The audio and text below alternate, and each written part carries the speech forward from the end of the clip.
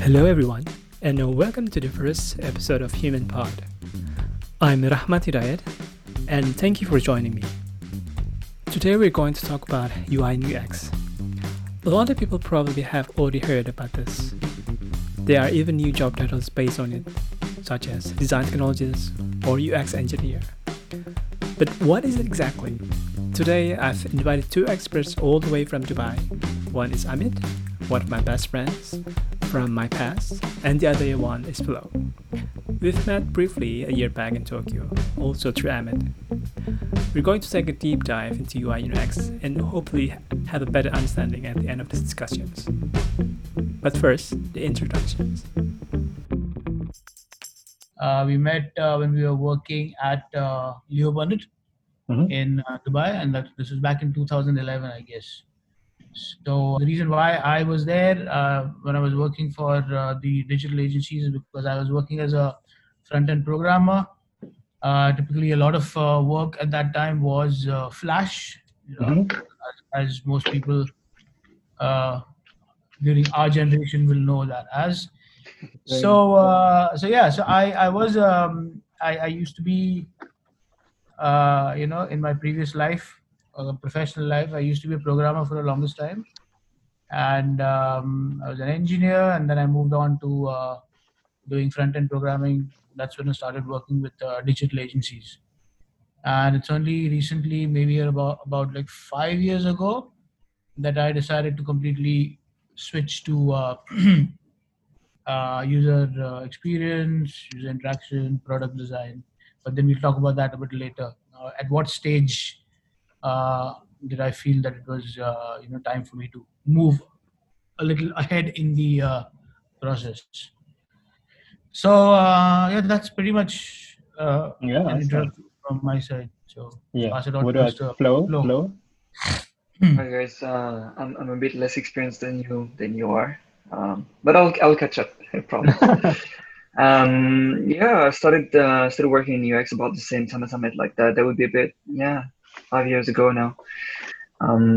When to me it sounded like something that I might want to do 5 years down the line, and that was back then. I'm talking about. So I'm 5 years ahead of my timeline. That's great. I came from digital marketing. So that was felt like a bit of a leap, but absolutely loved it. I actually found the job that I wanted to do. Like really, I can tell now. It's great having fun every day at work. Almost. So you're from Paris? I'm French, but I'm not from Paris. I'm like from the south, a place called Bordeaux. Okay. Just beautiful. If you haven't seen it yet, check it out. It's pretty much worth it. I see. It's the place where you see all the wines come from in the Hollywood movies. It's like the Bordeaux wine. I've heard it a lot from the movies. Yeah, man. The other day, I landed like in Cape Town, and those guys had put "Welcome to the wine capital of the world." I was like, wait a minute, this is supposed to be our title. Fuck you! Like who the hell are you to call yourself wine capital of the world? Well, I come from the birthplace of wine, probably. But to be fair, I had some pretty nice wine over there. So maybe they come second. I see. So, and in Dubai, it was something that you want to go? Oh yeah, always. I love the sun. Pretty much like you, like what you have behind you is what happens if you open the door. Okay, thank you guys for the introductions. So the next question would be the UI and UX definitions. Maybe we can start from that. And I'll just say, this is exactly what I was saying. We both mean the same. I was looking for a nice comparison. It's just like if you marry someone, it's just like the UI would be like how great they look at first sight and how are the first 5 dates go, and UX is the actual interaction that we have with them. Once you get rid of all that shit, it's like, does it still work?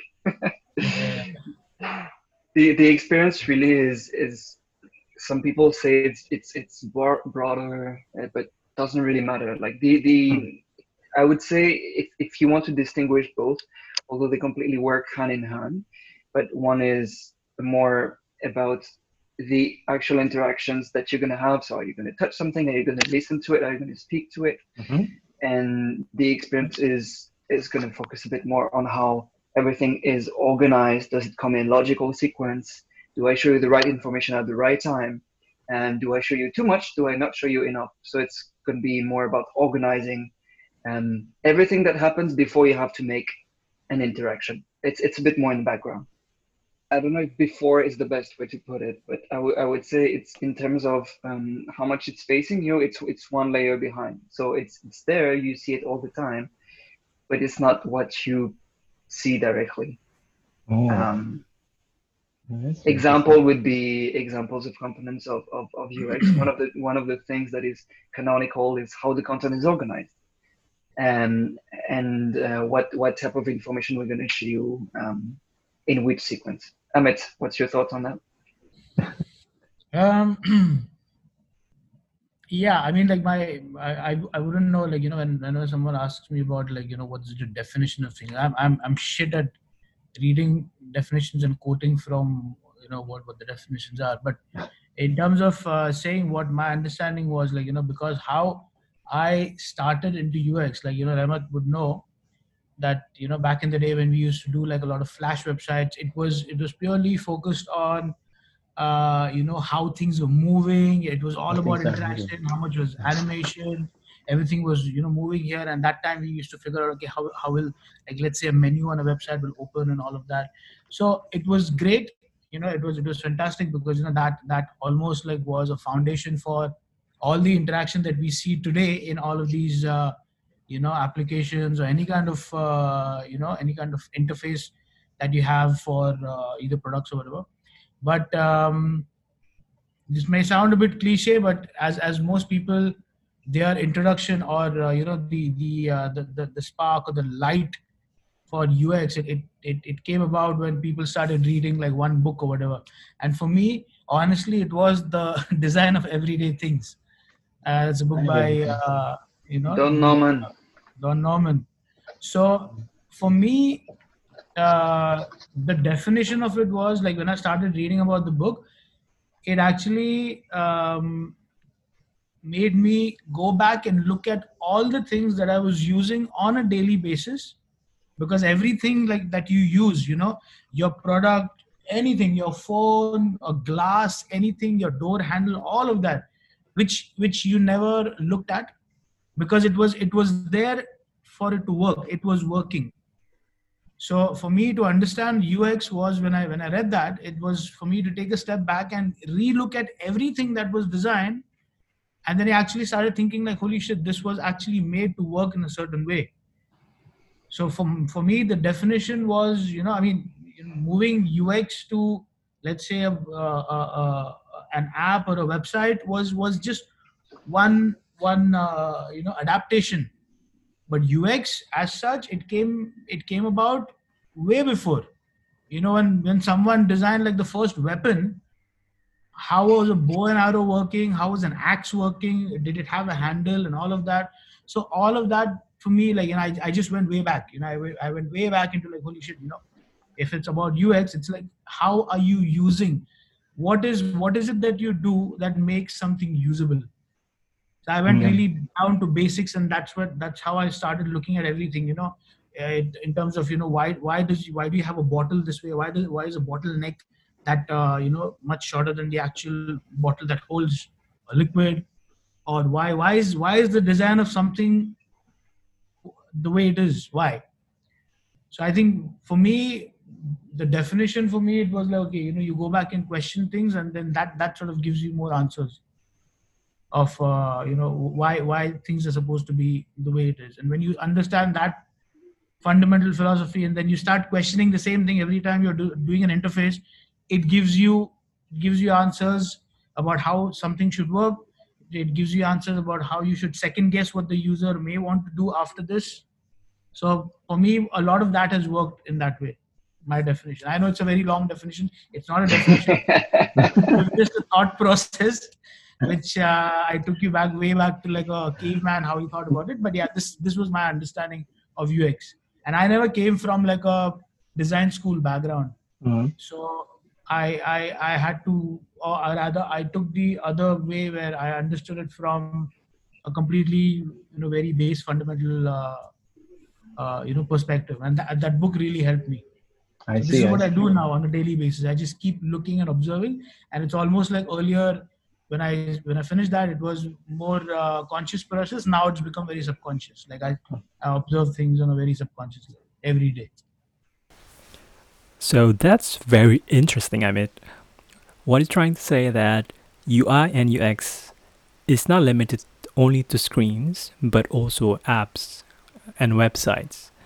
It sort of transcends human experience, a connection between human and their environment, how they interact with that environment, using what kind of tools. Having said that, architect just came to my mind. Architect, when they design a room, for instance, they need to think about the environment. Could architect can be called as UI and UX expert? Absolutely. In fact, the basis of UX is architecture. Architecture is about spaces and how best you make use of your space. And even when you're talking about doing a website or an app, you actually relate to the available space as real estate. That is what we call, and architecture forms the basis of user experience. Your entry, door, and whatever. It's pretty much right. You're right. That's what it is. I see. We're creatures that process the information in a sequence. Right? While our brain is like focused on capturing a lot of information at the same time, and making your body work. Like I'm breathing, I'm talking, I'm doing all those things. I'm staying up. All this information, because so much is already happening. Your brain tends to focus on one bit of information at a time. And the fact that there's a sequence means that you need a story, and that's how we work. So when we speak, when we interact with something, there's a beginning, there's a middle, and there's an end. So, for instance, if you look at this mouse, sorry, it's called a trackball. There's no motion of the wrists. For instance, it's very helpful. I got that when I got a wrist injury at some point, like that was a few years ago. There's a beginning. There's the moment where you put your hand and you grab that. That is supposed to be matching the shape of your hand. Amit was referring to ergonomics before, but also the texture. How does it feel? So that's part of the experience, It's like, how does it feel when I touch that thing for the first time? Is it comfortable for my hand? Is it pleasurable? Is the surface? Yeah, of course, it's one of the key dimensions when you design. You're going to spend a lot more time interacting with an object or a person if you experience nice sensations and you get your brain sends you all these positive emotions when you're interacting with them. So for instance, when you speak with Amit and you listen to all his Cayman stories, he's smiling and already you get excited. And like, okay, that's a cool guy. So the same way, like when you speak with a person, there's like the message, but there's also the way it's delivered. It's going to be very similar with a web page, with a mouse, with a bottle, with whatever it is. With a story, there's what you talk about and what you should talk about and in which sequence. And again, that's a very important part. That's all the architecture that Amit was talking about. And then there's more what we call like the interaction itself. Is like, how is it delivered? What emotions is it creating me? And I think that's why the experience goes beyond. When we think of experience, there's a lot of parameters that come into account, right? Did it make sense? Was it relevant to me? Was it too long? Was it too short? Was it boring? And avoiding all those traps put together give you an experience. This is usually a very simple definition that they use also to define what happiness is. It applies also to experience. It's the difference between the reality that you experience and your expectations. And so that means that if you have very... Yeah. No, go ahead. Anything that comes very close to your expectation is what eventually makes you kind of happy. Yeah. Exactly. So, if you manage to somehow exceed it by introducing a little something, you cover the basics, and then you introduce this little extra that is noticeable and relevant and pleasurable, then this is how you can start thinking, oh, okay, this is a good experience. And you feel it, right? You're like, oh, shit. That's what we try to do. Yeah, I agree. I like when you say that human brains sort of breaks down complexity into the simplest form, I think, yes, it's something that we do every day subconsciously, right? And I think, if I'm not mistaken, in UI UX, it's called the Higgs law. Um, while we in this topic of laws, I've discovered recently there are several UI and UX laws, not only Higgs, the one that I've mentioned, but let's say a law of common region or a law of Occam razors. But then again, these laws it's sort of something that not applicable in all situations, right? You probably need to sort of differentiate depending on the situations. My question would be, how would you do that? Okay, I'm gonna cut Amit and start. Yeah, There's a very simple example behind me. So if you were to make groups of post-its, you see there's a few post-its behind me. Mm-hmm. How would let's say you have to make 3 groups. Can you make 3 groups out of the post-its that you see? Colors. Sorry, okay. Colors. What else? What the else? rows and columns. The rows and columns. Mm-hmm. Yeah, different colors. And then positions, I think. Mm-hmm. That's Yep. 3 items. Huh? Okay, great. Huh? So that's actually like 3 ways that you have of making groups very intuitively. Like a friend the other day was asking me, what this design thing, like, is there any kind of thinking behind it? I was like, well, you'd be surprised, but it's sometimes best told by example. And your eye tends to say, oh, here's a group, like you said, by color, group 1, and then group 2, and so on. There's another which you mentioned, which is position, right? So you could say, oh, there's a group of post-its there, and there's another one there. And you could even argue that all those there belong to the same because they are inside a brown rectangle.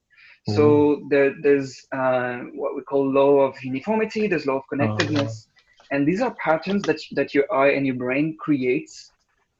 They don't exist, by the way. There's no, I mean, there's no such thing as the group of pink guys. We just make it up, but we do it intuitively because that's how our eye is trained to make sense of the world. That's how your eye distinguishes between the sand that you can walk on and the tree and the waves that you can get wet from. So because our brain is used to associating objects and separating things, understanding this is what gives, for instance, when you design a page, when you design an object, you need to go and say, wait a second, what, you remember when I'm saying there's a story in a sequence?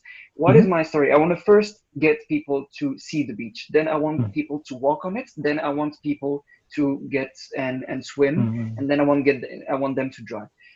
And if you want to take people through a story and get them to experience a story in the way that you intend them to, you need to understand what they will see first, what they will see second. And you use the principles like this to make sure that, hey, okay, when they see all those bits of information, if I use this color coding, if I use this placement, if I use this hierarchy, they will process this as one bit of information they can then decide to skip or to focus on. And that is how you use this architecture using what we call the Gestalt principles. That is actually tied back to psychology in the early 20th century. When those guys paused for a second and said, wait, let us figure out how the hell our brain processes information and decides that these two are one block and these two are another block. It doesn't exist, but we all agree when we see that. So law of connectedness, law of uniformity, these are things that I think are very prevalent, and it helps us, say, this is how you build things. There's tons more, but usually these are very intuitive ones. No. Yeah. I mean, I think I couldn't explain it any better than Flo has done. So going back to what you were asking, where, are there anything favorite and all? I don't think it's more about whether you like one over the other. It is basically how effectively are you using any of these, fundamentals to basically, create anything. I mean, typically talking about user interfaces and all. all of that, like having all of these as your, at the back of your mind whenever you are, putting things together. The more you have this thing as a base, the more better your interface will be. It's never to say that what you've created is the best. There is no best as such. It is something that, okay, that works better than the other, something like that. It's how effective something is, and the more effective it is, which means you've understood all of, you've understood and you've done enough to create something that works for most people.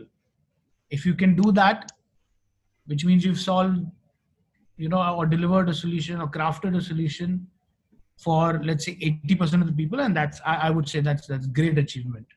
What do you think? Maybe people will say, I don't know how much 80% is less or more, but I think if you can solve and have 80% of people agree to what you've done in a much effective way, and if they don't have issues using what you've done, I think you've done your bit. So when you're talking about 80%, 20%, you're talking about the internet audience, right?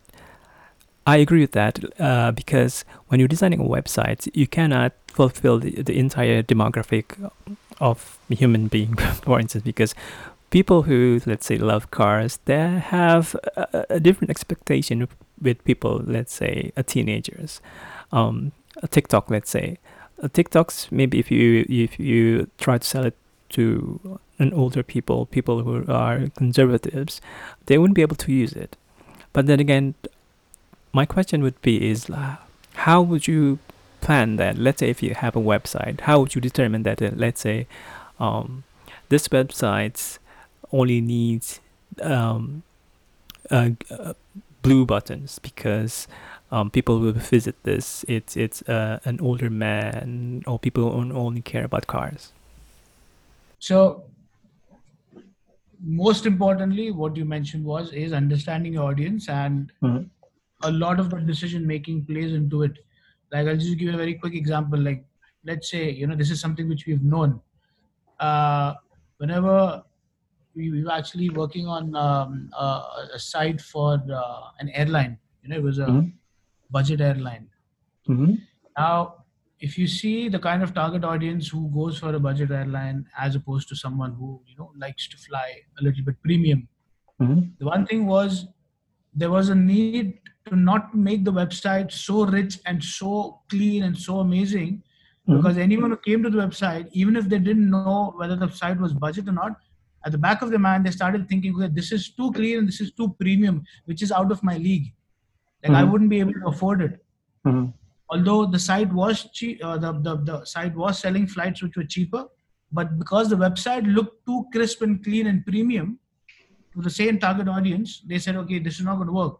So that's why, the guys who are, the decision makers, they said, no, we can't have this. He said, like, why? I mean, this is we are doing the best design possible. It's like, it's not about the best. My customers, I mean, this all came out of the research saying it looks like a very expensive airline, and that was purely because how crisp and clean the site looked. So it is very important to keep this. Not that I'm saying that you need to make the site look shitty and shabby, but then it can't be looking. It couldn't be looking too crisp and clean, because people associate the whole crisp, fine lines, golden lines here and there with, okay, something is premium and something is I don't connect to that. It's rich, it's costly, it's expensive.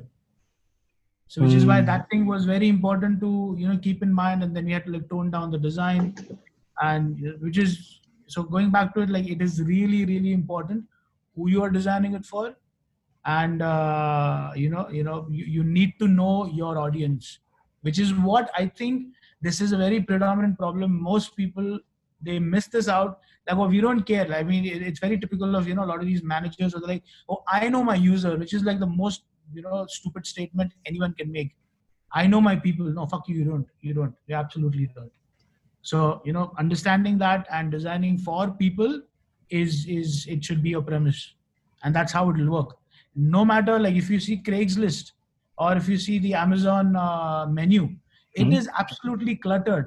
The more UX is evolved, you want to make things cleaner. You want to give like spacing, and you want to like space things out and whatever.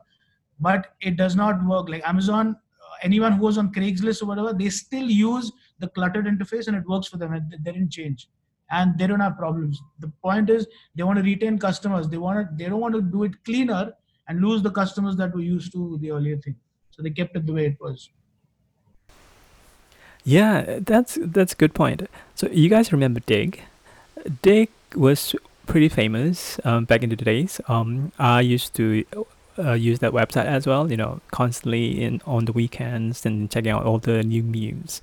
But then again, they made an awful redesign. Well, it wasn't awful per se because it was pretty modern, pretty simple. I mean, they thought that it was really nice, but then again, their user base hated it.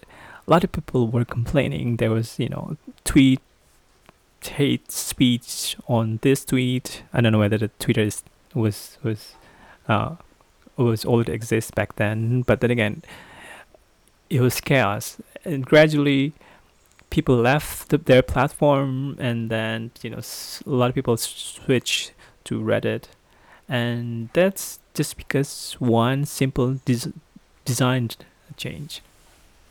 Because it's almost like, okay, you understand your users, and no matter what happens, if your users are used to it, if they are used to it, like look at Reddit today. Reddit has not changed as much. Reddit is they never cluttered. changed the design. You have shit ton of information. They could have very well easily, adapted some kind of new UX by having tiles and making things cleaner. I mean, but they would have lost their user base. It is the same, and which is why Reddit is still there at the top. It is still having that, very core Reddit custom user base. And when you read the Reddit comments and all, that these are very hardcore Reddit, like these customers, a hardcore Reddit users. You can very well distinguish. So sometimes you really need to know when it's really important to change things just because you want to be with the trend, or you should identify my fucking trend actually worked for me and I won't change it. So that's a very big decision. The case of change is very good. Design is always very human, because we design for humans, right? Like in almost everything we do. Although if you design products for cats, do some research with cats. I just think it's about personality. In what you've mentioned about people being used to specific designs, it's true if you think about a band, right? You have two types of bands. You have the bands who want to always reinvent themselves artistically and try and be different because that's their own story, and that's more like the artistic type of band. And you also have the more commercial band that is going to tend to work until they find one genre that really, really works well. Then they're going to milk it to death.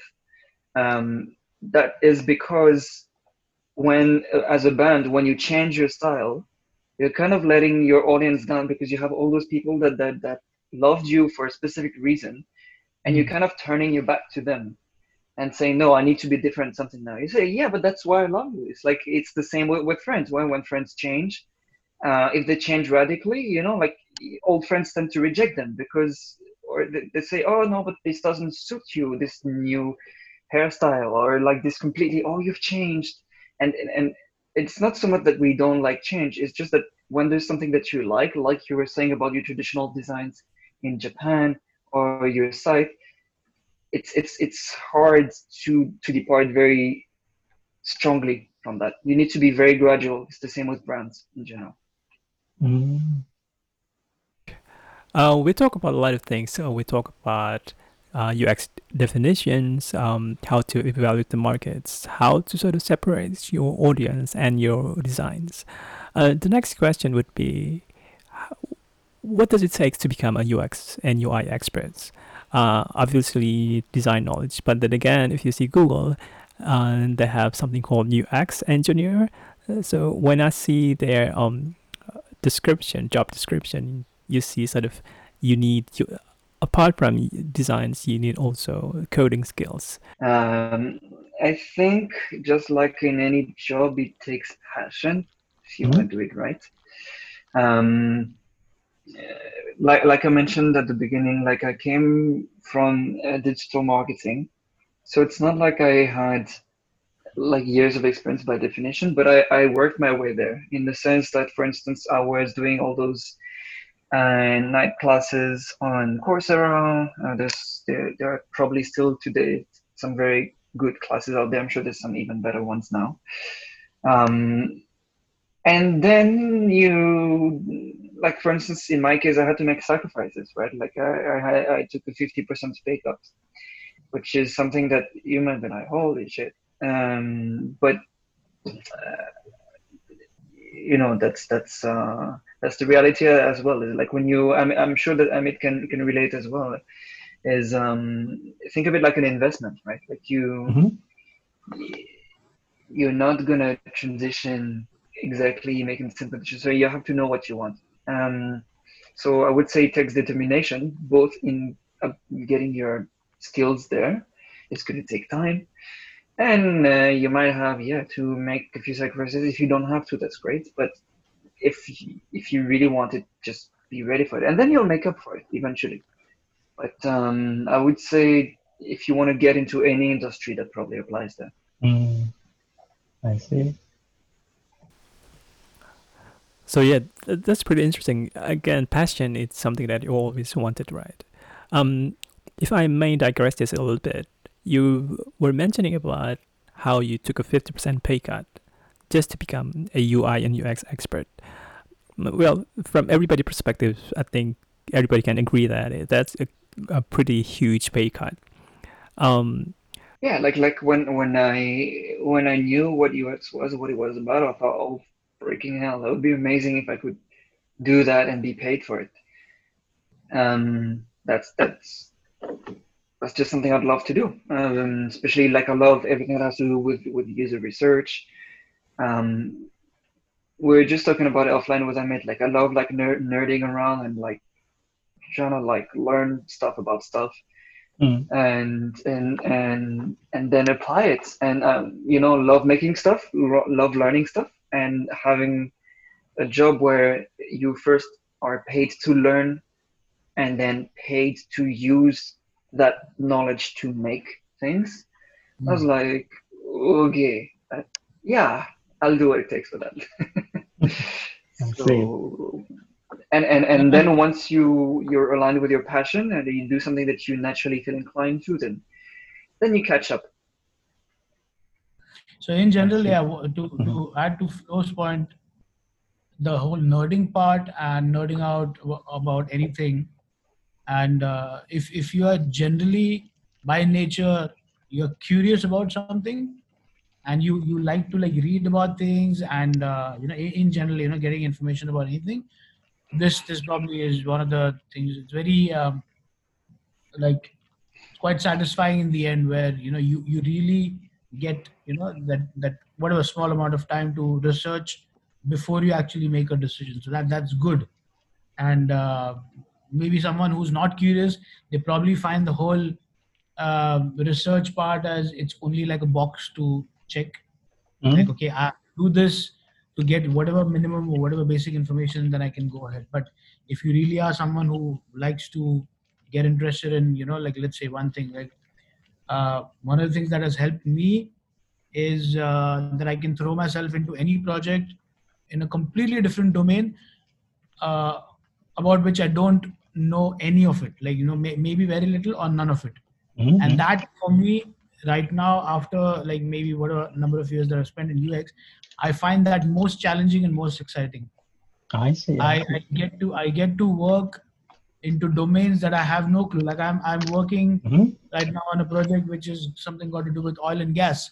I didn't know anything, but I've been always interested in it. And this project, although I may be doing like maybe one very small part of the entire project, but it is given enough time, and it's the guys who I'm speaking to, the subject matter experts or whoever these guys are, I'm asking them shit ton of questions. I'm understanding how oil is being drilled, what happens from the point where you start drilling, how the oil comes up, what is the kind of gases that are released. I don't need to know all this, but it is interesting. Okay. So the very fact that it lets me do this and it's a part of my job, I can't ask for anything else. Like that's way more satisfying. So do you think what? Sorry. Go ahead. No. Go ahead. No, the parts that Amit has just described, I think I think it's important to bear in mind that this applies specifically to consultancies and agencies, because if you work on the client side, that is in the same company that focuses on one industry, you won't get as much exposure to UX on all those different industries. So that's something also that has to do with the type of company that you're in. But with that in mind, the fact that Ahmed's going to go and care about how oil is extracted, you have two types of people. You have those that would go and say, no, but that's a waste of time because you're just here to make an app, or you're just here to create an experience. And I think what people like Ahmed understand is it's going to make the difference between something that is generic and something that is tailored and relevant. And that's what makes an experience great, right? Is that it doesn't feel like, oh, okay, imagine like you go to fantastic concert and it's an excellent concert, okay? But it's about a music genre that you don't care about. Or it doesn't, or imagine your favorite band makes an amazing concert and it doesn't have your favorite song in it. You would feel left out. Like it might be their best performance ever, but it doesn't have that emotional connection that is, no, it's the song that I heard when I was traveling with my friend, and it reminds me of that, which is why I get the chills when I think about it. So it's not just the fact that you do something generic and perfect, it's the fact that you went into understanding how everything works so that you get to deliver that one thing that is absolutely relevant to oil, or absolutely relevant to healthcare, and therefore to the people that use that service. So I think it makes a big difference when you care to that point, and when you can use and as a nice byproduct of that job, well, you get to learn shit tons of different industries, which is fantastic as well, as Amit said. Yeah, and it's never that one size fits all. Like if the one thing that I've, most people speak about, even consultants say, like because they look at consultants as someone who is, someone who will take knowledge or interest in some subject which is only skin deep and try to give you a solution. So you have people like that because you are a consultant, and all you have to do is, it's mostly repurposing solution that you've given to one company or something to someone else by making like a slide in the same way or something like that. And I'm not saying that it's not that's not how it works. It does work that way, which is why a lot of these people who are very core into either whatever kind of subject or whatever kind of industry they are in, they don't typically like the way consulting is, because you only get a little as skin deep, and that you think enough to give a solution. And it's very right that unless and until you do not dig a little deeper, you will not be in a position to know whether what you've given is right. And most people don't think like that.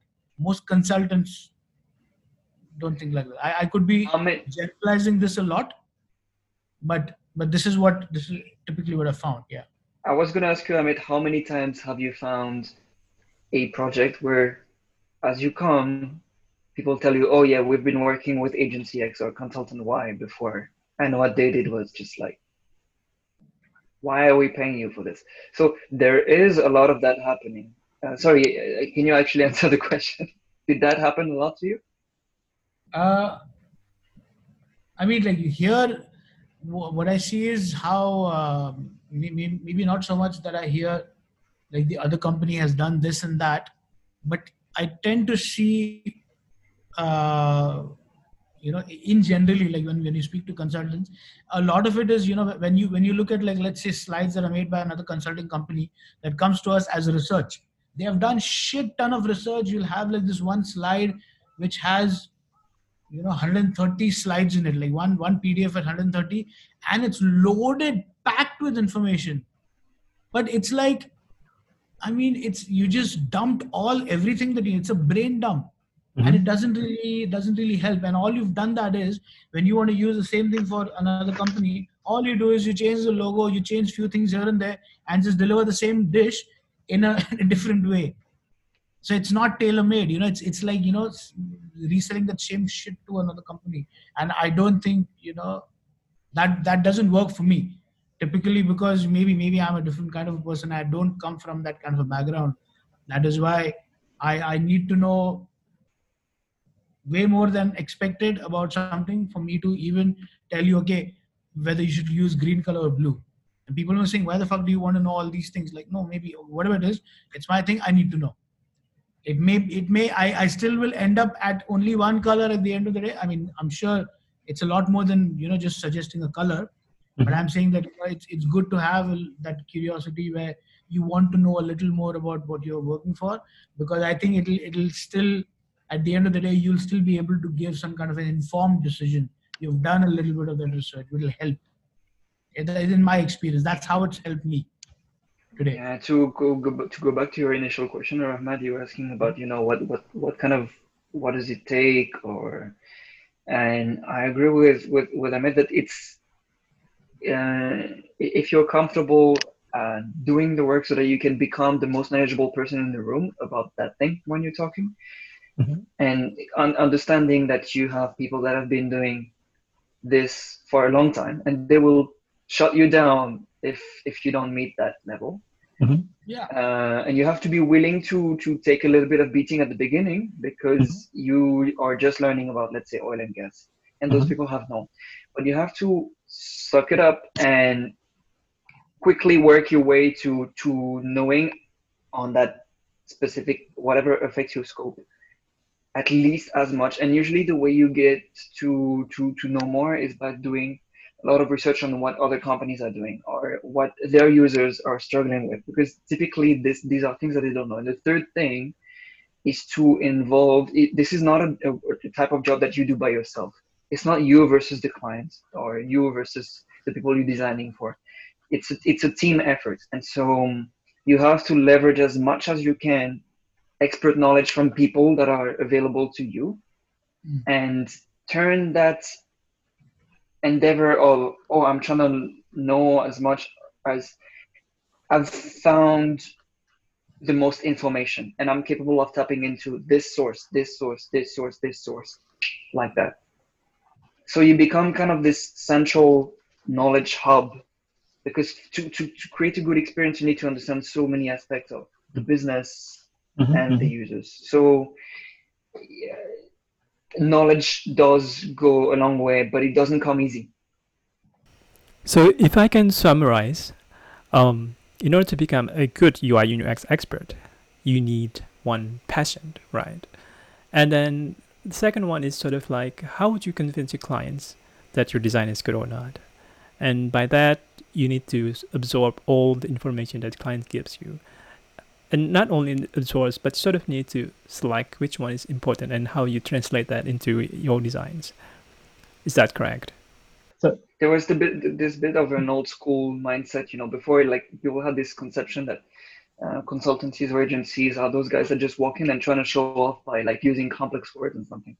And that couldn't be today further away from the truth, because the only way you're going to make a difference is by really being able to think like the people you're trying to convince and keep it as simple as you can. Because you will only understand, convince them if you really understand them. That's it. I see. And I think to add to Flo's point, what has also changed is there were, and there still are, people who will go in a room trying to look or show that they are there and they know enough and whatever. But the people on the client side have also changed to call out that kind of bullshit. Bullshit, or maybe call out that kind of shallow knowledge, or being on the other side and knowing that, okay, what you're telling me is still very limited, and they understand that I don't think you've understood enough to give us a solution. Because they will ask you, they'll probably pick holes in what you've given them a solution, and that will be more than enough for you to know that, okay, what I've done is not enough, clearly. So the client side is, it also really, really helps that, when people say, okay, I'm working with a very difficult client, they're very demanding, I would say that will be the best thing that can happen to you and your project. If you have someone who is very demanding, and if you have someone who knows their shit completely, and they're not just there to like throw their weight around because they're at that position, because they are going to question you so much, because it's almost like they're playing the devil's advocate, and it is going to strengthen, or it is going to tweak and fine tune your solution even more, because all their job is to pick holes, and it's for you to do the best job so that you can do it at the best capacity you have. That's what I think. I mean, I would love to always work with someone who's always challenging you, and your solutions or anything that you're saying. It helps. So my next question would be around validations. And how would you prepare yourself to convince your clients, and what sort of thinking behind it? For instance, Amazon, they have tons of data, right? They can tell you that, okay, 20% of the user drop off at the middle of the buying process because maybe the button is not correct or the wording is not correct. But then again, for the gas or oil company, the example that you mentioned, they don't have any data that's related to the website. And how would you prepare that? I think user testing is one of the things, one very important tool that we use. And just standing there and selling a solution sometimes doesn't work. If the client actually knows what you're trying to do, then maybe. But one of the things what I found from the time I got into UX, as compared to what we used to do earlier, when we did our websites in Flash and all, there was no user testing. We did what we thought was right, and we did what we thought was cool, and we liked it. And for the most part, because that was a trend, and that was something very cool and very trendy, we thought, okay, this menu is going to be used by whatever XYZ people. But I'm very sure the kind of stuff that we did then, maybe there were too many people who didn't even use it, but we didn't care. The good thing about what happens here in UX is, because of all these methodologies and because of all the processes that are put in place, you can't say that, okay, everything is done and everything is working just because you think it is. I think this whole very strong layer that has been added, at least for me, which is completely new, that I learned, that firstly understanding the user from your perspective, saying that, okay, let me understand who they are. That is where all the building of personas and all of that comes in. And before you want to even make sure, you want to say whether a solution works or not, you have to test it with the right kind of users. That is the only way to validate it, and that is one of the most strongest tools that I think helps sell that design to the client as well. But I think, yeah. So you always validate your designs before you show it to the client? I mean, we showing it to the client is not the important part. It is validating it, because then validation takes that design to the next level. It's like, the whole iterative loop, the whole agile way of making sure that, okay, either your flow is working or not working. So validating that with users, it basically validates your solution. You keep testing and you keep tweaking until you reach a stage where, okay, it actually has worked. This used to happen in software development, by the way. UAT, user acceptance testing, is what UT is right now, for websites, for apps, for anything else. And that's something which, it's almost like a solid evidence that you have when you want to sell your design. You don't really have to sell it, but you just have to put it in front of clients. When clients, especially the ones who say, okay, no, I don't think that's going to work. I think it should be done in this way. And you say, no, it should not be done in this way, because this is what your users are saying. So when it's backed up with some kind of, proof, and that we haven't made up, and this is what we have done, we've conducted, there's usually less chances of the client pushing back, saying, okay, I don't give a shit. It's not to say that doesn't happen. There are clients who've completely disregarded what users have said, because that guy's daughter liked pink color and that header was pink. So you can't really say no to that. I mean, it still happens, but that's your best shield. It's not a weapon, but that's your best shield to know that you've done your bit and it's been tested, and that helps you to sell your design, in my opinion.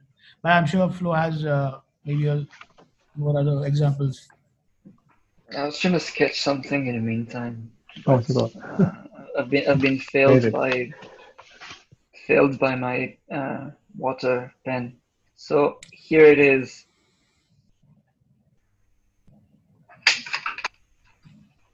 This is my minimalistic Mona Lisa, and I'd like to argue that this is a better painting than the original. Oh, that's interesting. Okay. Okay. Could you tell me why not?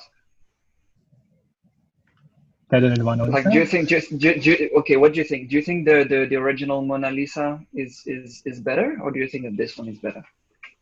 I think just tell me what you really think. So I think Mona Lisa is better because, one, it has a significant historical value behind it, and it has been debated by the scholars for years.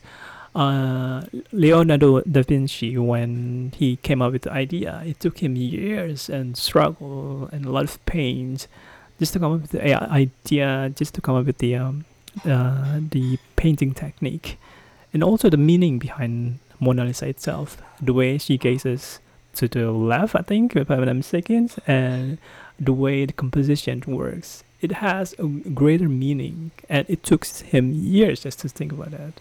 So compared to your design that you created just now, I think Mona Lisa is better. But this one's better because it uses less ink. It's actually minimalistic. In only 3 clean strokes, you understood an entire concept, that it's a person and that the person is smiling. Also, because it's made on a post-it, I can move it around in different places. I can put it upside down. I can reproduce it easily. I can I can show it to Zoom in just my pocket. I can carry it on me. And people come up. You will find clients that will come up with excuses for what seems to you as completely unjustifiable all the time. And this is why it's good to that's a long detour to answer your question about how do you get clients to approve.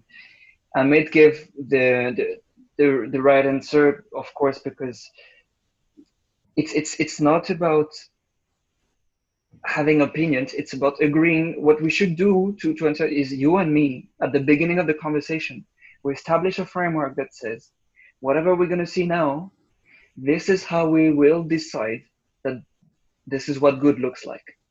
So if we agree upfront that our main criteria are going to be portability, flexibility, agility, or that it's going to be how many people know about it, and it's going to be how many hours of work went into it, and it's going to be how much technical mastery or how realistic it is.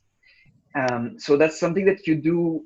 It's that maybe my first few months, I didn't know how to do well, and this is something that you have to pick up really quickly. Is you need to take out all the objectivity from the discussion. The subjectivity, and that doesn't always happen by saying, "Oh, these are the laws of UX." Because if you find somebody that doesn't care about them, they will just keep on denying, and you'll have to find something better than that. And better, as always, means more relevant and more personalized to them.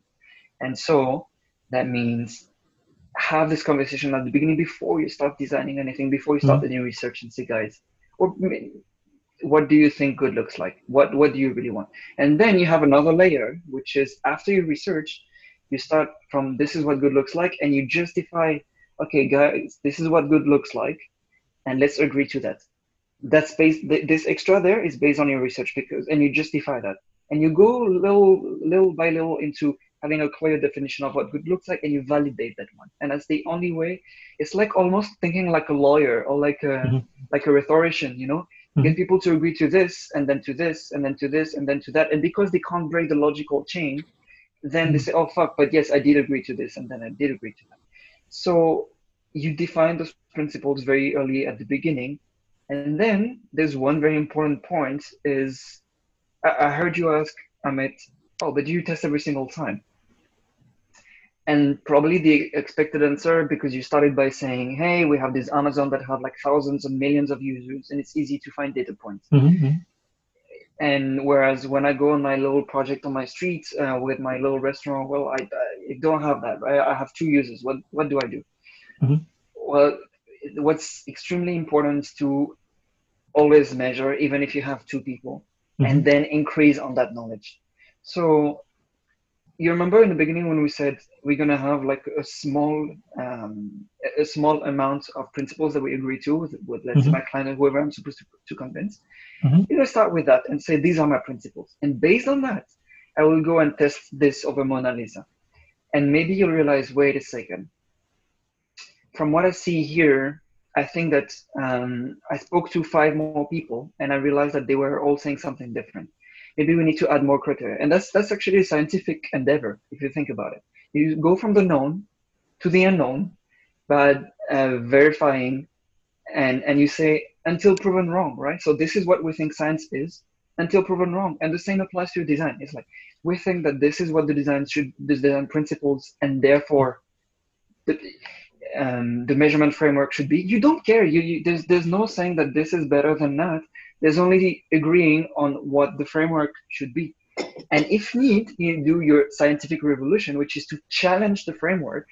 And the only way you do that is by having your data and showing a better evidence and say, listen, I tried something else, and this goes against what you've done. And then you accept this new framework, and based on this new framework, you say, oh no, now this is better than that. So there's no needs. That's the difference, I guess. That's the added value that our field of work has added to the discussion compared to the old school agencies, is to say, listen, we will agree on what good looks like, and we will measure against it, no matter how small the means we have. Sometimes you only have 2 people. Well, you will use with those 2 people as a starting point, and then that's how you realize that you need more than 2 people. But whatever small resources you have, you always test, and you always find a proxy to test, and you never use lack of resources as an excuse for not testing. I think that's a very important message, because if you use whatever small resources you have and you comply with an agreed framework, well, you have the best piece of evidence available out there, and therefore nobody can tell you that there is something better than your solution. Oh, if they can, then they will give you extra resources to go and do larger, more complex definitions of what the truth is, definition of what good looks like, definition on how to measure and what to measure. So and that can change as well. So because you added more people, what you had with 100 people, but then now you tested with 1,000, maybe what you suggested will change, and you should be open for that. Yes. Because that was testing only with 100 people. But then because they gave you more money and said, okay, no, we want even more, but you went to 1,000, by the time you reached 1,000, this completely changed. And that is okay. But at least it's validated, and it's you have evidence for that. As long as you have evidence, I think that works. And I think this is also, at that point, you don't really have to be a salesperson to sell your design. You just need good evidence, good, strong, sound evidence. And as long as you've collected that honestly, and you've done your bit of work in doing that, that should be good. Means that you need to also be able to drop your ego on the side, because like traditionally, like old school designers thought, oh, there's a absolutely fundamental difference between design and art, right? Art, you do it for its own sake. Design, you do it to serve a purpose. And what we do is to design. We don't do art. Although, hopefully it also makes you happy, because you probably do better work if it does make you happy. But this brings us back to testing, right? You need to be ready when you design like 3 different versions of the website that you're referring to say, fuck, they picked the worst one. But they did pick it. So you move on. So you just move on.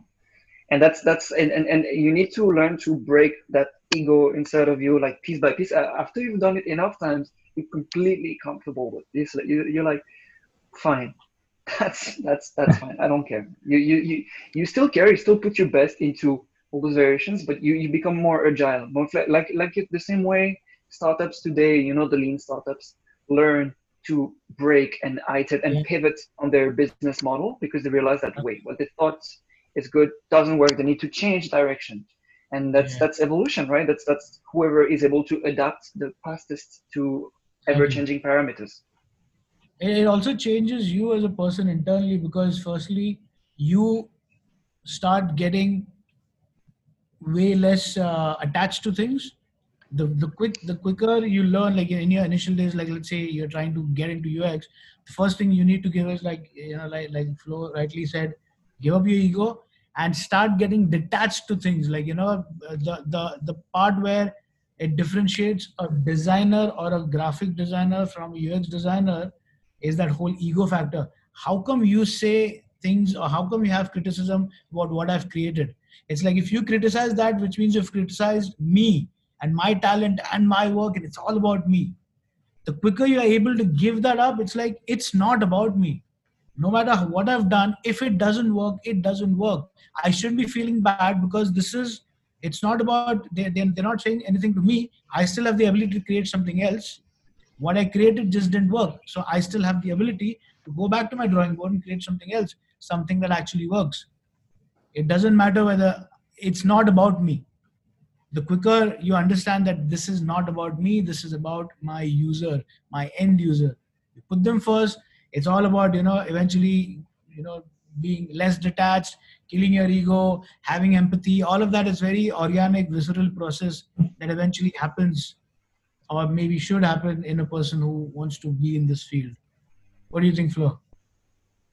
I was thinking back to your original from the previous session when you were saying you have all these um, sex references, and the best I can that I can think, really, someone who's fantastic in bed is never going to be all about themselves. Like, it just doesn't work this way. Like, because you need to understand what makes a person tick and to deliver on that as close as possible to what their ideal scenario or very exciting scenario would be.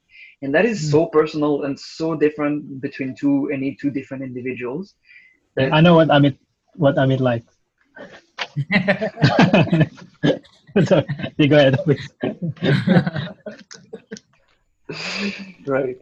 Well, I don't. So anyway, but yeah, that's the really, because we design experiences, right? It needs to be about the person that you're designing for and the people that you're designing for. So yeah, can't be about you. Yeah, I agree with that. It's all about managing your ego, right? By the end of the day, the design will be used by your users, so not by yourself. You're designing for somebody else. That's why you need to think about that people, your intended target audience. Okay, so my next question would be design methodology. So we know that IDEO, for instance, has one, and Google has material design. What sort of design methodology that you guys are using at the moment? I can speak for myself. I don't. There is obviously a method, but it's not like a method that, okay, let me do this, this, and this. It's not step 1, 2, and 3. It's now, after a few years, like maybe initially when I started in this, obviously, because there was new information, there was new knowledge, so I was keeping track of things like, did I do this? Did I do that? So almost like, it's like a mental checklist of things. Did I do this enough? Did I check? Did I have I considered micro interactions? Have I done this? Have I done that? But now, over the years, when you keep designing, the other thing that also changes, or what the way I have changed in a way in how I look at things, is I've become a little more observant. Like the apps or anything that I use, earlier I used to use it, and because the way it was designed was so good and so nice, it's almost like, the one thing they say is, if the design is really good, you don't notice it, because it is so seamless. It just works, and it is almost like it didn't even let you feel that you were doing something. It just happened. Any example?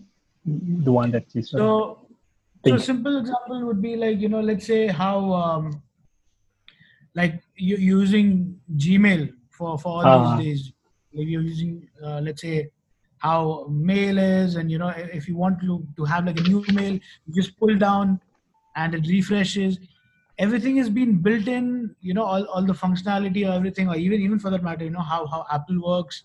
Like all of these companies, like, Google, Apple, any of these big companies, whoever, when they're into like product design, they have done all these things. They have kept these very small, very subtle interactions, or they've built into that, very, very processed, so much so that you don't even notice. Like sometimes, like, that haptic feedback that you have on your phone, when something happens, it just gives that, slight bit of, the vibration that happens.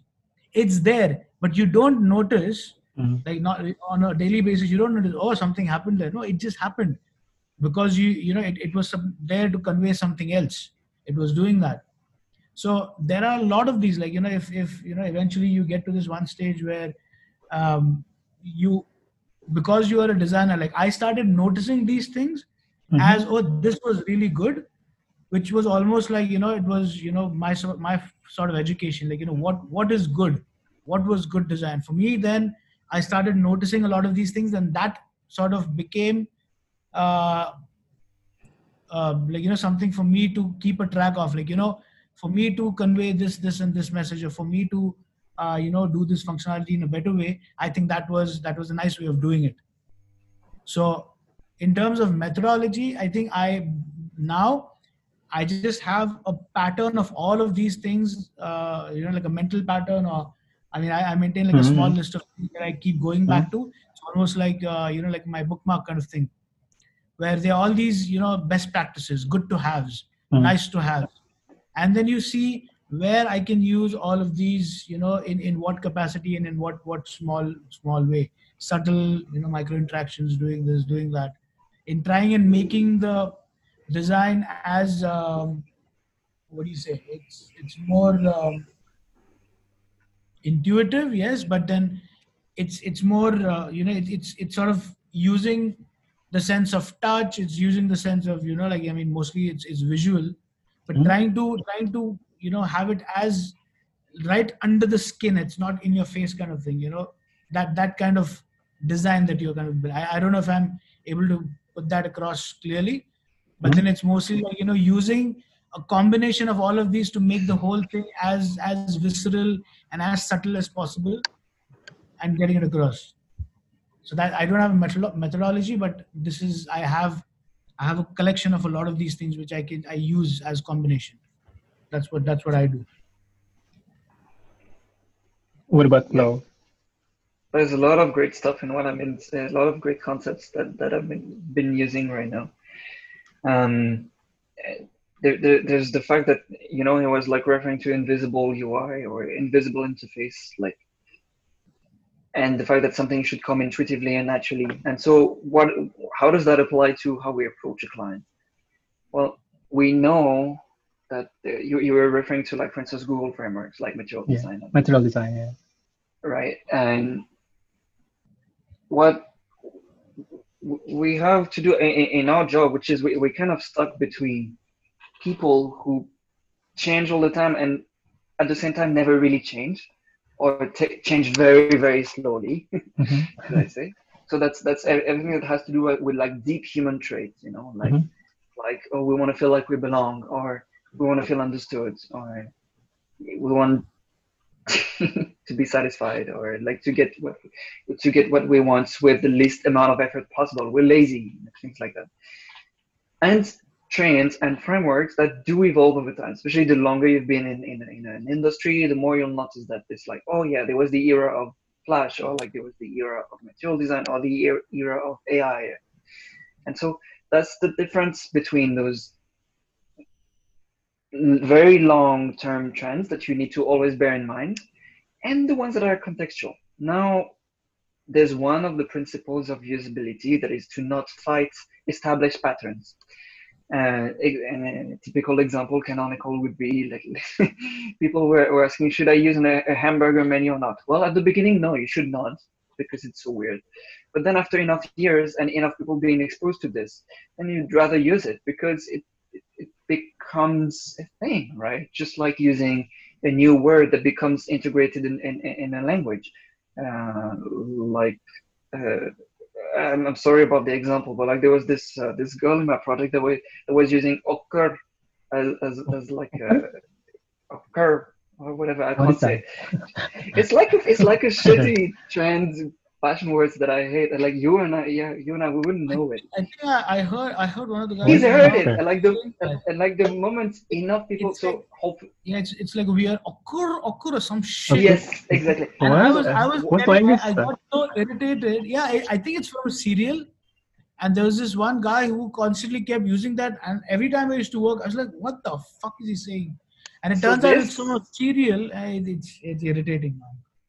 It's irritating as fuck, right? And this is the equivalent of your hamburger menu the first time it was introduced. People were like, what the fuck? It doesn't even have the word menu. How much 3 lines, Yeah, what yeah, the yeah. fuck does it mean? Like this is weird. And I pray that it never happens because I find this expression atrocious. But like there's a lot of expressions that we use today that were not used 100 years ago, right? Like Chana, I'm Chana. TRYNA, I'm Chana. Mm. Like if you say, oh, I am trying to, like you're gonna sound weird, right? You say, oh, I'm Oh. just trying to do something. Well, that is something that eventually becomes a pattern, just like the same way the hamburger menu eventually became a pattern. Now today, if you don't have a hamburger menu on your app or some variation of it, or like 3, you know, like you have your 3 dots now, you know, like 2 to indicate options, things eventually become conventions and you need to be aware of those, and that's your trend part. And so when you're working with clients, yes, you do need to refer to some trends because you need to be aware that this is what you people are thinking of right now. This is the zeitgeist, you know, spirit of the time. Mm-hmm. However, what is a lot more important than this is to bear in mind those long-term trends, such as when you're always gonna. Amit's was saying, I change my approach every time. Like I have my intuition, but it changes every time because again, remember you need to be contextually relevant. So you need to have those patterns in mind, you know, those building blocks. Okay, everyone has them. So what do we do with that? So that's your personalization. But you also have the things that never change. What never changes when we approach a project is to listen first, understand the problem first before we create a solution, for instance. So you would always start with some form of research, always. Otherwise, if you just jump into something, it's just like shooting in the dark. Is that the expression? Taking a shot in the dark? Yeah. Shooting in the Yeah. So have some basis before you start. Yeah, there will be every single client is going to be, let's say, your 20% of unspoken underlying routine knowledge, but you need to have room for flexibility every single time and reinvent your process every single time. I'm sure that if you speak to the guys who made Google Material Design now, if they're that good, they probably have changed and tweaked it 20, 30, 50 times between the moment it was initially published and now. Like there were articles that were talking about, you know, we use a lot we should only test with 5 users for usability testing because some dude, Norman Minson, you know, it's a Norman Searle always brought them up. They said like 20, 25 years ago, oh yeah, so we did this. By the way, it had some statistical basis, so it was like solid back in the day. If you were to redo the same test today, you would have probably very different results. And so that's why, you know, science, again, back to something we said 20 minutes ago, science is always good at that time. It's the best we have until the next time. Mm-hmm. Yeah, and this one that you're saying, I actually wanted to make the same point when you're doing the user testing, because, you know, again, these guys had set this number, they had these stats and, you know, these numbers that they went back in the day where the minimum number of people you need to test is 8. And after 8, you know, your responses from new users, they become repetitive. So it's the same thing, same pattern or same response over and over again. So I think 8 is a sort of golden number for enough user research to get like a mixed view or a you know, like a different view for you to make a decision. And I still think 8 is too less in today's day and age. It does not work. It worked then. People went with 8, and anyone who went with that 8 saying, oh, no, it's said by Nielsen Norman, let's just stick to that and just go ahead. Like, who the fuck said it works today? What is the basis for that? Mm-hmm. There is no new paper or whatever. And there is nothing to say. I mean, trust me, there's this one project which me and Flo had worked on. It was about, you know, road and transports. Mm-hmm. And we spoke to a good number of people, like way more than like 12 or 15. And trust me, you spoke to 15 people, all 15 had such interesting insights and different views. And I'm thinking, where the fuck did that number 5 or 8 come from? Like, it maybe back in the day it was, but then, when you have to like produce some kind of a white paper or anything, you need some kind of very solid numbers and solid evidence. Maybe, okay, fair enough. I'm not saying that it was fake. Yeah, there must have been, but the number of people have changed. The population has changed. The trends have changed. People's mindsets have changed. There are new number of users. That thing will not work today.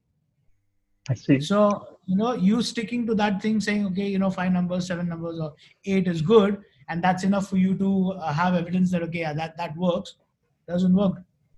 So maybe that has not changed, but I think on a personal level, when, people are doing individual projects, maybe people are doing it personally. Like, see, when you're speaking to someone who has, like a startup, I'm very sure the startup companies are not just going by that kind of research. They will do like their sandbox testing with like 100 or 1,000 users, and that very quick iteration, fail fast, and all of that.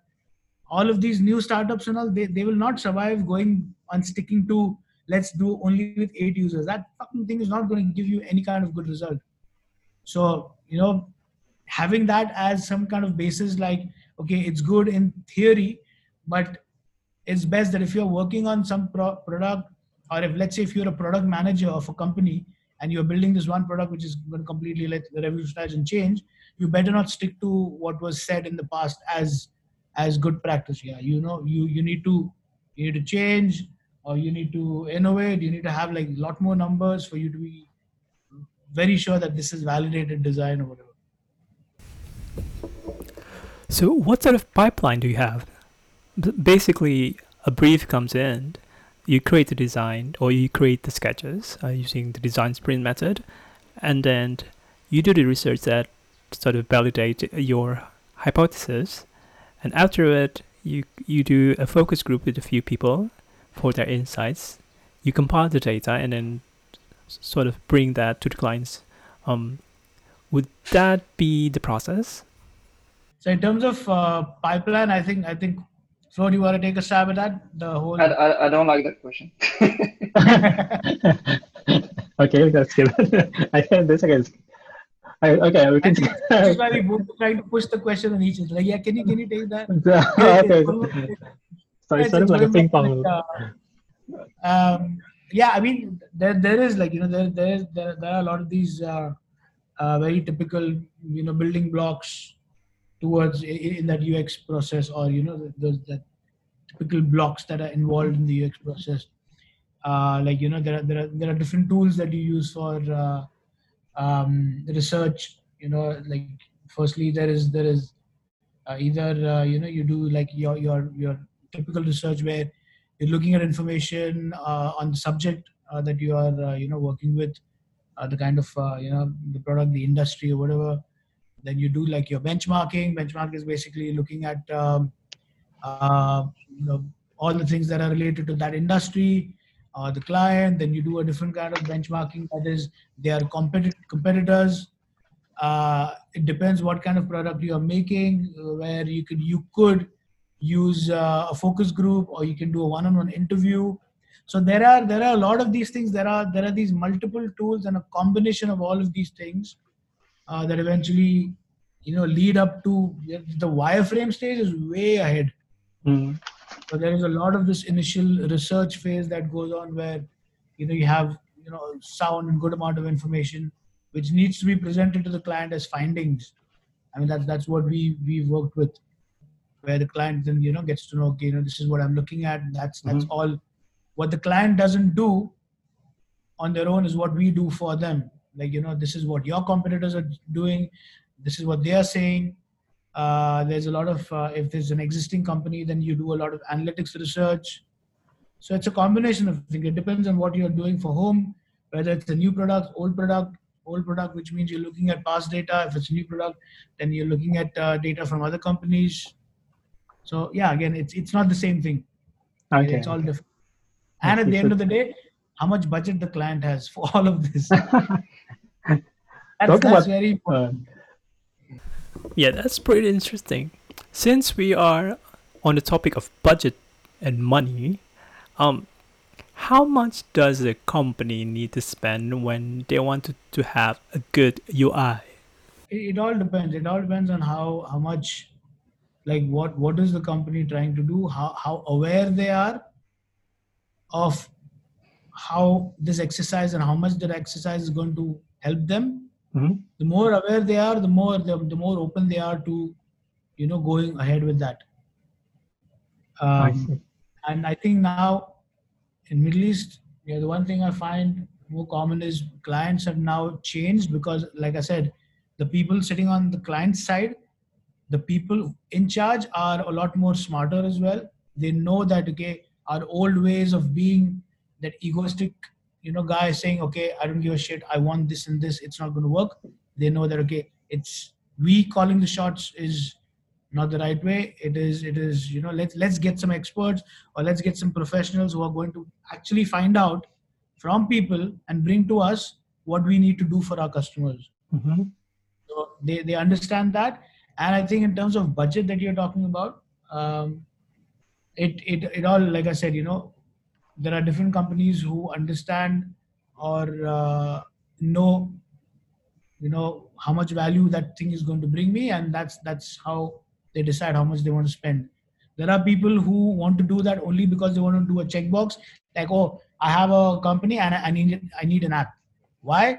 Don't care. I just need an app because three others of my neighbors, they have apps, so I need one. You have those clients, and there are the ones like, okay, I need to change with my time because my customers now need this and it is really affecting my business, or maybe my business has reached the ceiling, and if I do this, which means things are going to happen more, so maybe I need to invest in this and this, so let me do that. So there are people who are taking wise decisions because they have reached like a certain kind of crossroad and they feel the need to do it. And there are certain people who are doing it only because they want a fucking app. Why? Because everybody has an app. So they spend accordingly. It depends. Yeah. Okay, so the next question that I would like to ask is about accessibility. How far do you consider accessibility within your design? So let's say deaf people, or people who is colorblind, or paraplegic people. So I've spoken about this subject to a few acquaintances of mine in the United States and Europe.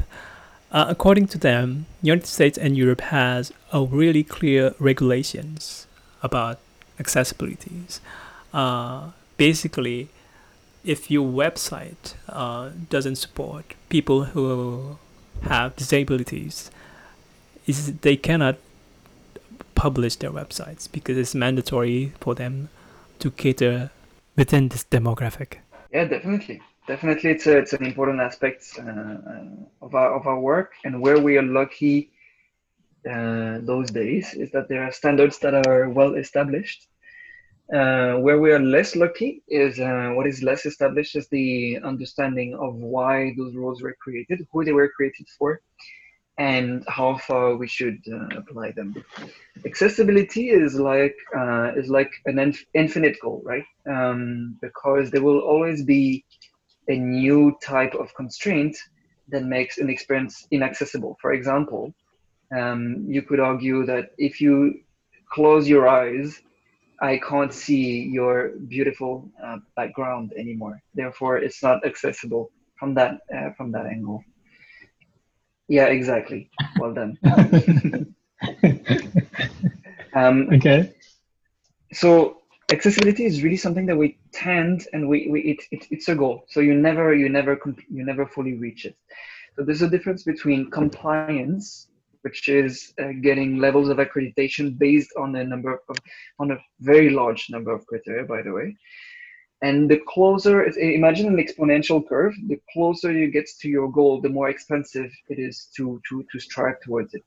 So similarly to the Norman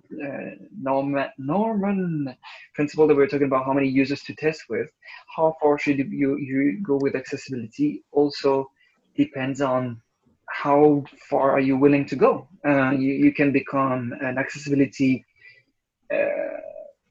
devout and just choose to be absolutely accessible, but versus you will be AAA compliant on every single page, on every single button, you end up with a book. This is perfectly accessible, an audiobook, like imagine this with a voice interface, and this is, so there's always a balance to find.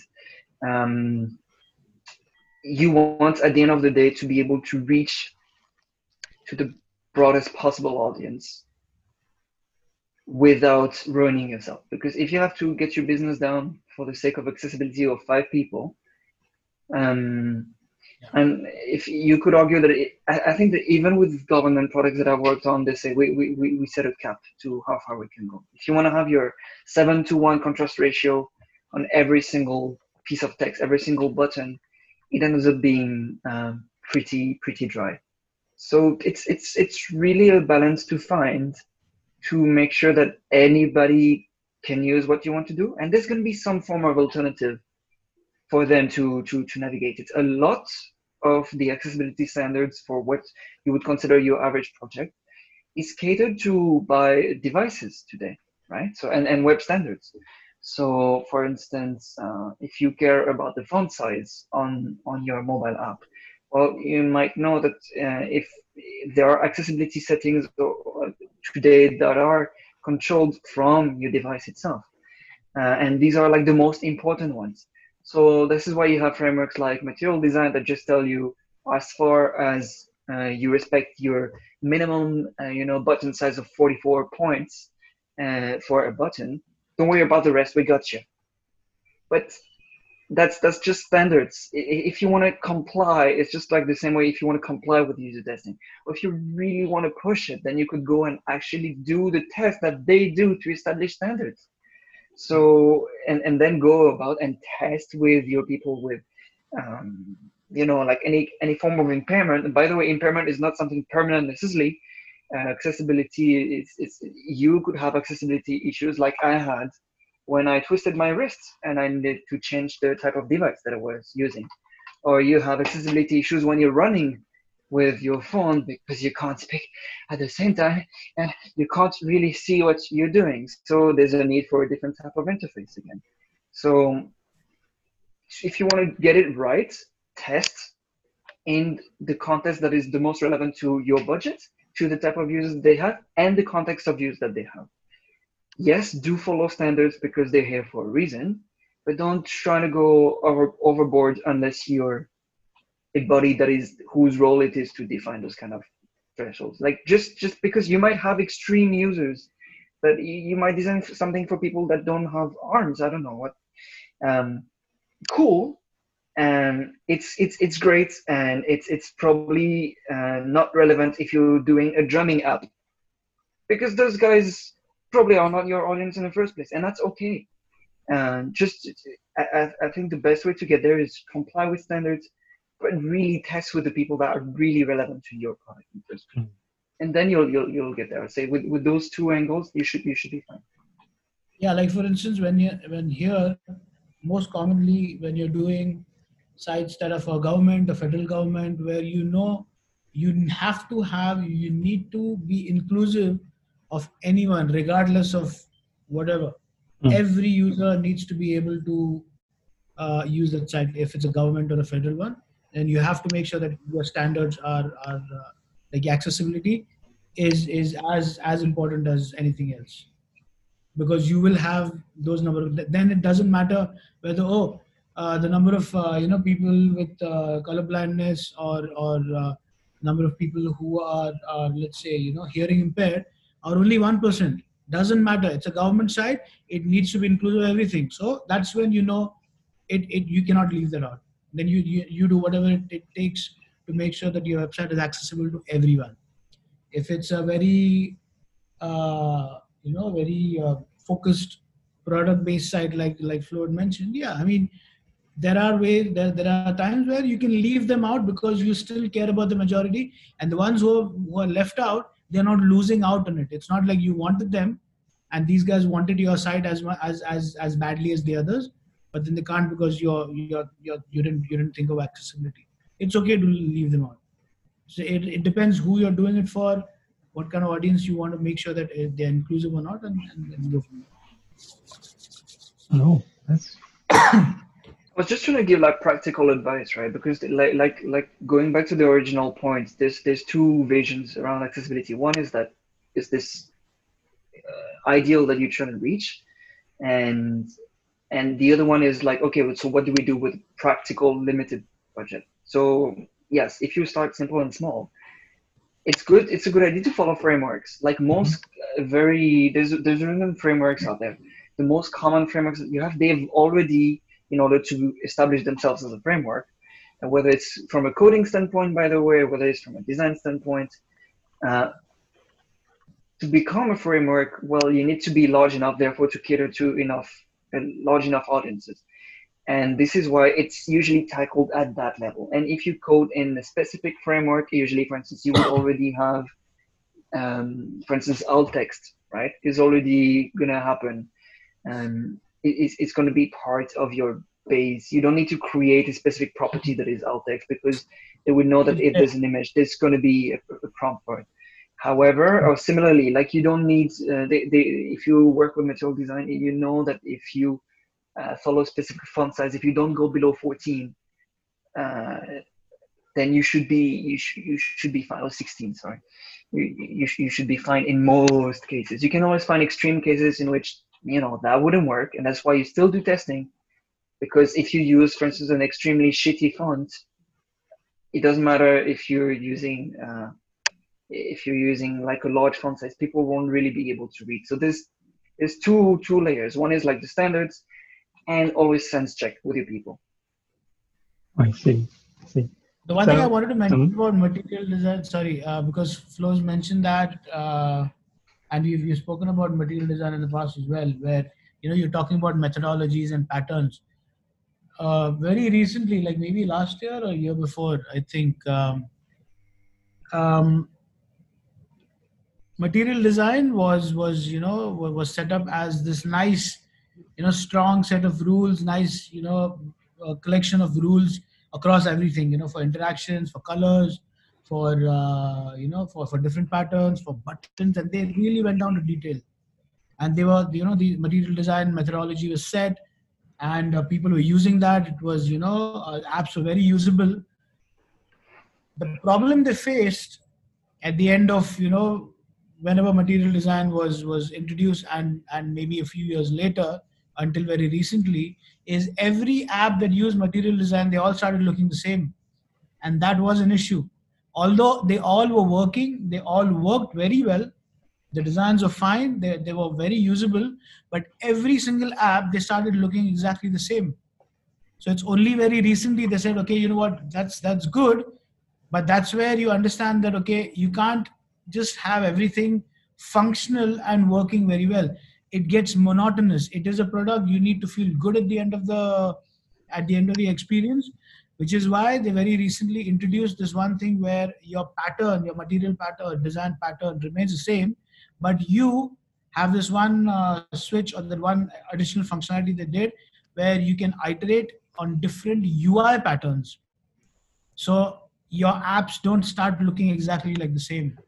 So this is where I found, like, the UI part was really important, where functionally everything was working fine, but they also need to consider there's one part where it gets boring after a while to look at the same kind of apps. There are different companies using material design, but the same kind of apps, and Google realizes that's why they added this functionality. Like, now your material design patterns are going to be the same, but now you can have apps that are looking different, which they figured out, like, you need to even care about the aspect that I think the users do get bored and the same monotonous shit over and over again. So let's change that.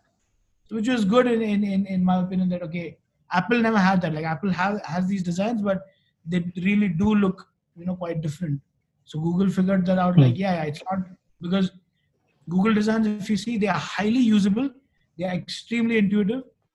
But then they figured out, it's boring at the end of the day. So let's change that as well. Yeah, that's pretty interesting. So if you look at Android apps, nowadays the trend is to follow the material designs, and because of that, most of the apps are, they have the same looks and feel. But they do tend to look like, very, very, like, it's the same pattern. I mean, it's good because there is your learning curve is completely gone. It's very intuitive. You don't have to think. Yeah, you But can download libraries basically. Yeah, it's libraries, but at the same time, it's like you're putting some kind of a ceiling to how creative you can get in That's terms true. of That's design. true. So which is why these That's guys true. said, okay, let's change that. Yes. So, well, it's iftar now. I have to break my fast, although it's really interesting. What do you think, guys? Do you want to continue with the next session, or what do you think? Another Or time, another time. Let's go eat. I'm Eh, also hungry. oh, yeah, really?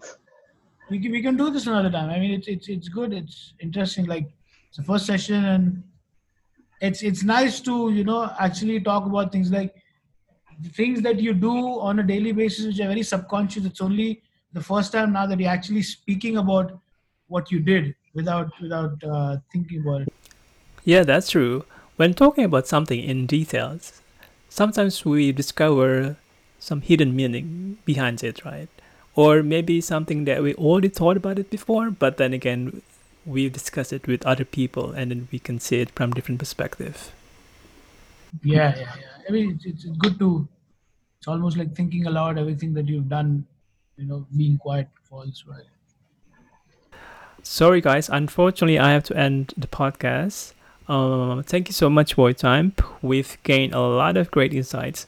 I do have more questions that I would like to ask. Maybe we can do it for the next sessions. All right, listener. That's it for our first episode of Human Pod. If you have any feedback, I'm going to create a Facebook page for this. Please leave a comment or anything, or any suggestion for the next topics. Thank you very much and goodbye. Have a nice day.